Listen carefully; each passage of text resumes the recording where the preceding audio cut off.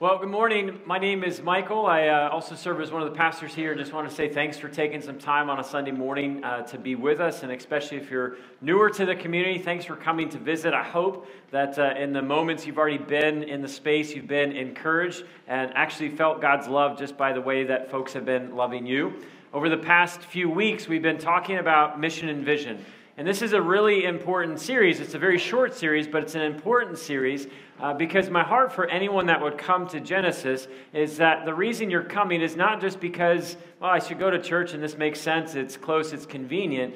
My heart in doing this series, Mission Vision, of talking about the things that God has placed in our heart, the things that we are committed to doing, is that it would be shared. So that when someone asks you, hey, why do you go to that church called Genesis? Your answer would reflect, we have a shared heart. Like what they are giving themselves to is the very thing that God has impressed in my heart, and I want to be part of that. First week in Mission Vision, we just simply said our heart as a church is we just want to help all people walk with God. That's what the mission of our church is just helping all people walk with God. And I want to stress and just be clear, when we say all people, we really mean all people. No matter someone's background, no matter someone's baggage, we want to help all people walk with God because all people matter to God, so they matter to us as well. And so that is our heart. We just want to help all people walk with God. Last week, we just asked the question, but how do we do that? How do we do that? It's one thing to say this is what you want to do, but if you don't know how you're going to do it, you'll just talk about something that you'll never end up doing. And so last week we just simply shared how we're going to help all people walk with God is through the context of friendship. This is how Jesus did it, and so this is how we are going to be committed to doing it as well. Jesus shared with people the heart of God, relationship with God through the context of friendship. And I know that friendship can be hard.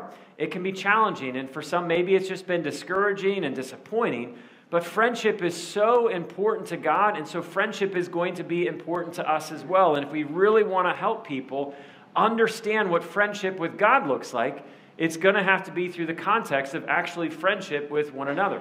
So we looked at what we're doing, helping all people. Last week we looked at how we're going to do that through the context of friendship. And this morning I just want to highlight a pretty important question of why.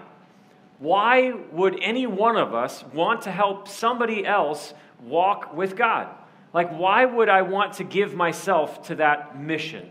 As a church, why would we want to give ourselves to that mission? Because if we don't have a clear or compelling answer to the question of why, then I think all of us will just simply fall prey to making our life about just trying to get through our life. How many of you can maybe resonate with one of these statements? When you hear me say, helping all people walk with God, Michael, I'm just trying to deal with my job right now. Like my career is crushing me. Like the thought of helping someone else walk with God, I'm having a hard time navigating my job. Or Michael, if you knew what was going on with school and studies and how much work is being put on me, the concept of trying to help someone else walk with God, I'm just trying to finish school.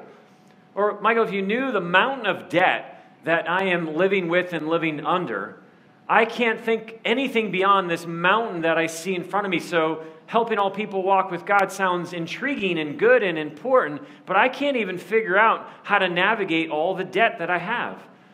Some might just say, gosh, helping all people walk with God? Michael, I can't even walk with my spouse.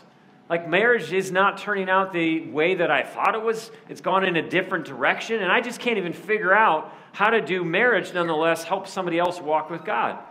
Or maybe it's a different relationship with a boyfriend, girlfriend, fiance, or just a friend.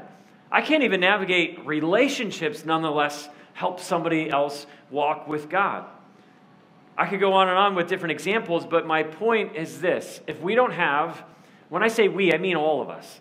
If we don't have a clear and compelling why we would ever help somebody else walk with God, we will just end up making our lives about literally getting through our lives. When we started Genesis 9 years ago, a handful of us, there was about 25 to 30 people. When we started this community 9 years ago, we didn't start or plant a brand new church in order just to help people navigate and survive life. That was not the reason that we started this church. It wasn't just so people could experience their best life now. The conviction that we had 9 years ago, and it's the conviction that we still have today, is people's eternity matters to God. People's eternity matters to God. We believe in heaven to be a real place. We believe hell to be a real place. And what compelled us then and what compels us still today is we want to help all people walk with God throughout eternity. Your eternity, my eternity, it matters to God. Where I spend eternity matters to God. And so the question that I want all of us to wrestle with, and not just in this moment and then you move on from the question, but I really want us to think about today and this week is, will we care about people's eternity? Will you and I not only care about our own eternity, it has to start there, but will we also care about people's eternity? Because if heaven is real, if hell is real, and they are, will you and I do whatever it takes to help all people walk with God throughout eternity? I think we struggle to talk about subjects and topics like heaven and hell because heaven just seems so abstract. Like when you hear people talk about heaven, they talk about heaven is going to be like their favorite golf courses, their favorite vacation spots, and their favorite restaurants. I've even kidded about, gosh, I hope Chipotle's in heaven. We have this abstract concept. We don't even know how to think about heaven. And when it comes to hell, gosh, talking about hell is incredibly awkward that we don't know what to say about it. And so we try to spin as best we can hell and put it in the most positive light that we possibly can. I coach my son's football team, and last night after the game, one of the parents came up to me and they said, "Michael, man, that was a hell of a game." And I said, "Are you kidding me? Do you have any concept of what hell is? Hell is the absence of God altogether. This football game does not reflect the absence of God." I didn't say that. But I was thinking that the way that people talk about hell is we try to put a positive spin. That was a hell of a great dinner we just had. Because it's so awkward, we just don't know what to say about things of heaven or things of hell. This was maybe about 10 or 11 years ago. There's a comedic act magicians named Penn and Teller. And Penn, if you're familiar with him, he's the bigger one who he talks. Teller doesn't say a word. And Penn is a very outspoken atheist. And he has no qualms about sharing about why he's an atheist. And when someone was asking him to talk about atheism and people, men and women who are Christians, and how they've tried to share their faith with him before, he said that, "I actually respect that." And he said in this interview, if you believe that there is a heaven and a hell, and people could be going to hell, and you think it's not really worth telling them this because it would make it socially awkward, how much do you have to hate somebody to not tell them about Jesus? Man, when I heard that question, how much do you have to hate someone not to care about their eternity? That was a paralyzing but incredibly motivating question to me of how much do you have to hate somebody not to tell them about Jesus? See, the most loving thing that we can do as people, the most loving thing we can do as a church is care about people's eternity, is to help them walk with God, yes, now, but also love them enough to help them walk with God throughout eternity. If Genesis would be the home or the community that you would be part of, I would want you to know that people's eternity matters to God. And because it matters to God, it's going to matter to us. So this morning, I just wanted to introduce you to one individual, and his name is Paul. And Paul is an individual who gave his life to helping all people walk with God throughout eternity. He was not confused as to his why he gave himself to this one mission of helping all people walk with God throughout eternity. And what's so compelling to me about this individual in particular is if you looked at his life before he met Jesus, it is the least likely guy that you would ever think in a million years would give his life to helping people find Jesus. Paul is talking to a king, and he's telling this king, and the king's name is King Agrippa, and he's telling King Agrippa a little bit about his story of what he was like before he actually met Jesus. He says this in Acts 26, "I used to believe that I ought to do everything I could to oppose the very name of Jesus the Nazarene. Indeed, I did just that in Jerusalem. Authorized by leading priests, I caused many believers there to be sent to prison." And then listen to this. "I cast my vote against them when they were condemned to death. Many times I had them punished in the synagogues to get them to curse Jesus. I was so violently opposed to them that I even chased them down to foreign cities." I mean, listen to how he talks. I was so violently opposed. I did anything and everything. I chased them down in order to get them to curse Jesus. In a different letter that Paul writes, he's explaining again his story before he met Jesus. And he says this in Galatians, "You know what I was like when I followed the Jewish religion, how I violently persecuted God's church." And he says, "I did my best to destroy it." So you see in this individual, Paul, clearly a passionate man, but his passions were so misguided towards persecution and towards violence. I mean, to the point of death and imprisonment. But one of the things that is so encouraging to me and what I see in Paul is this: God can give us a new passion. No matter what your passion might be today, God can give you a new passion, namely a passion to be passionate about the things that God is ultimately passionate about. And so if you're here and you're like, gosh, my passion is just to make a name for myself. My passion is to advance my career and my title. And my passion is to make as much money as I can so that when I hit the age when I don't want to work, I don't have to work and I can be as comfortable as I possibly can be. Or if your passion is, gosh, I just want to have the perfect marriage. I want to have the perfect family. I want to have the perfect relationship. If those are any of your passions now, I would just tell you, gosh, the good news is God can give you a new passion, specifically a passion for people's eternity, because this is what God is most passionate about. In Acts chapter 20, Paul gives us insight into what has now become his passion. This is Acts chapter 20, verse 22 through 24. And it says this is Paul speaking. "And now I am bound by the Spirit to go to Jerusalem. I don't know what awaits me, except the Holy Spirit tells me in city after city that jail and suffering lie ahead. But my life is worth nothing to me unless I use it for finishing the work assigned me by the Lord Jesus, the work of telling others the good news about the wonderful grace of God." Like, how does that happen?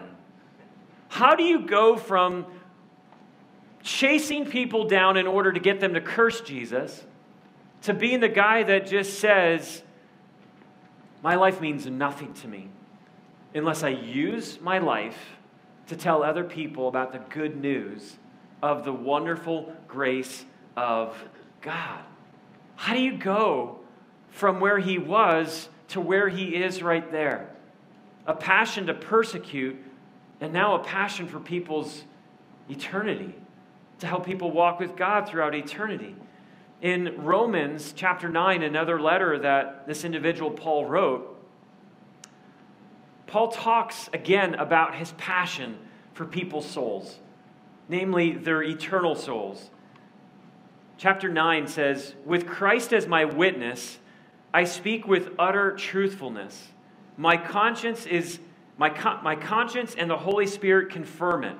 My heart is filled with bitter sorrow and unending grief.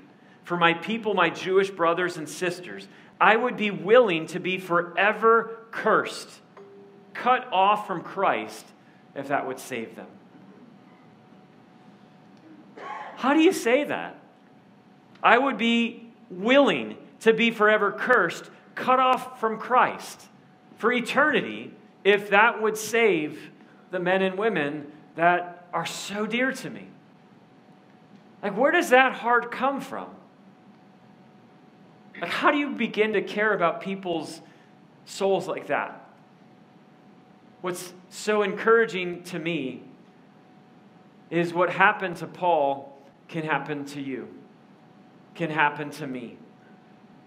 That no matter where we were, no matter where we are, no matter what our passions may or may not be, God can do something so significant in us that we begin to care about people in a way that reflects how God cares about people. God doesn't care just about us having our best life now. God cares about where we will spend eternity. And we will either spend eternity with Him or not with Him. And He cares so much about our eternity, He says, I'm going to send my Son to make sure that you can spend eternity with me if you would only look to Him. What was it that changed Paul from who he was to a man who had a passion for the things that God was most passionate about, people's eternity? And it's just simply this: it was the grace of God. It was the grace of God that showed up in Paul's life and just changed him. Changed him from who he was to who God was calling him to be, calling him to enter into. It was the grace of God. Paul, in the same conversation that he was having with that king, when he was telling this king about who he used to be before he met Jesus, tells the king the story of when grace showed up in his life, when Jesus showed up in his life. We start at verse 12. One day, I was on such a mission to Damascus, armed with the authority and the commission of the leading priest. I'm going to get them to curse Jesus. I'm going to persecute and imprison them. That was the mission he was on. And about noon, Your Majesty, as I was on the road, a light from heaven, brighter than the sun, shone down on me and my companions. We all fell down, and I heard a voice saying to me in Aramaic, Saul, Saul, why are you persecuting me? It is useless for you to fight against my will. Who are you? I asked. And the Lord replied, I am Jesus, the one you're persecuting. Now get to your feet, for I've appeared to you to appoint you as my servant and witness. You are to tell the world, all people, tell the world what you've seen and what I will show you in the future, and I will rescue you from both your own people and the Gentiles. Yes, I am sending you to the Gentiles. Now, to someone who was as hardcore Jewish Pharisee as Paul was, this would be unthinkable. His category of helping some people made sense. But now his category is, no, I'm going to help you help all people, Jew or Gentile, to open their eyes so they may turn from darkness to light and from the power of Satan to God. They will receive forgiveness for their sins and be given a place among God's people who are set apart by faith in me. Do you remember the day when grace showed up in your life? Do you remember the day when you maybe first heard God calling your name into relationship with Him? Do you remember the day that God invited you to be part of not what you wanted to make your life about, but what He had in store for you? Do you remember that moment in time? Because why I'm asking is it's really important to go back to that moment in time, to say, gosh, where was I when grace found me? Where was I when Jesus called my name? I grew up in church most of my life, was born into the Catholic Church, as it were, and my parents left the Catholic Church when I was a young toddler. So I spent most of my life in the church. But something happened to me my freshman year at Ohio State.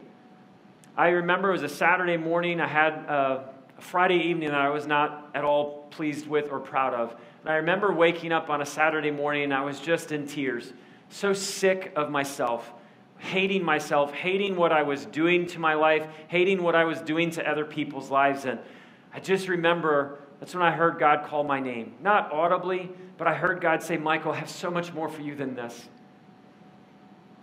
What you're wasting your life on, I have so much more for you than this.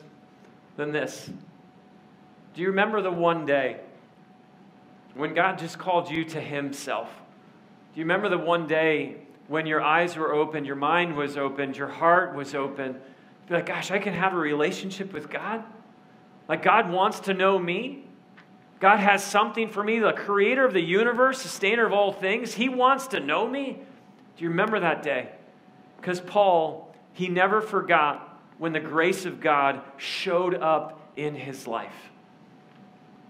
Grace meets us when we least expect it, and it gives us what we could not imagine. Paul was not expecting Jesus and the grace of God to show up when he was traveling the road to go kill Christians. But that's when Jesus found him. Paul was not expecting to give his life to something other than helping people curse Jesus. But this is what grace does when it shows up. It changes us. It changes us from the inside out. Paul never forgot that one day when grace showed up. And I know we talk about grace a lot. We say things like, hey, someone should say grace before this meal. And I don't want anyone to forget what grace actually means, because grace just means it's an undeserved gift, an unmerited gift, meaning there's nothing I can do. Like, gosh, how do I get more of grace's undeserved gift? And when I'm using the language of gift, I just want to be clear. I'm talking about God. The gift is God. The gift is peace with God, forgiveness of all of our sins. The gift is friendship with God. The gift is friendship with God throughout all of eternity. The gift is a home in heaven. The gift is Jesus took my place. The gift is Jesus stood condemned so I don't have to stand condemned. The gift is Jesus paid the penalty for all of humanity's sin. The gift is death to life, hell to heaven. Grace is a free gift from God for us. When did grace show up in your life? And I'm realizing maybe for some, it's today, where you're hearing this and you're like, I didn't even know that God wanted to know me. I just assumed I'd have to work my whole life and be as good as I possibly could be and get to the end, and hopefully I'd stand before God and be like, I did some pretty good things, and the good things outweighed my bad things. Grace is a free gift from God for us today. Do you remember the one day that grace showed up? Because Paul didn't forget his one day, and in a different letter, Paul writes about grace when it showed up. And he says this in 1 Corinthians chapter 15, verse 9 and 10. For I am the least of the apostles. I don't even deserve to be called an apostle because I persecuted the church of God. But by the grace of God, I am what I am. His grace to me was not without effect. I am what I am today. And when people ask you, how are you this way? It was grace. Wasn't me. I didn't do anything. It was the grace of God. And I love how Paul says, his grace to me was not without effect. So the last question I just want to ask you is this. What effect is grace having on you? Because God's grace is for you. It's not just for some, it's for all. What effect is grace having on you? Because Paul says it wasn't without effect. Something happened and it changed me. I began to care about people's souls to the point where I would say, and the Spirit as my witness, I'd be willing to be forever cursed, cut off from Christ, if it meant they would go to heaven. So what effect is grace having on you? I've read this verse already, but I just want to finish with it. My life is worth nothing to me unless I use it for finishing the work assigned me by the Lord Jesus, the work of telling others the good news about the wonderful grace of God. See, the effect that grace can have on your life, can have on my life, can have on all of our lives, is we would declare with sincerity, my life is worth nothing to me.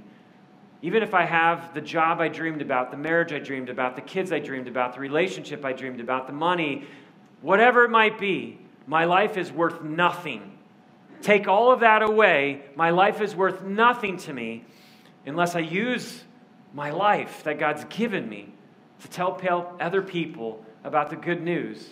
And what is the good news? God's wonderful grace.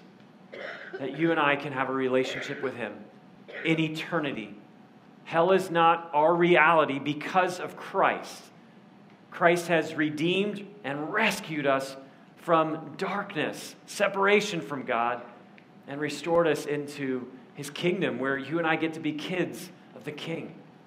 What effect is grace having on you?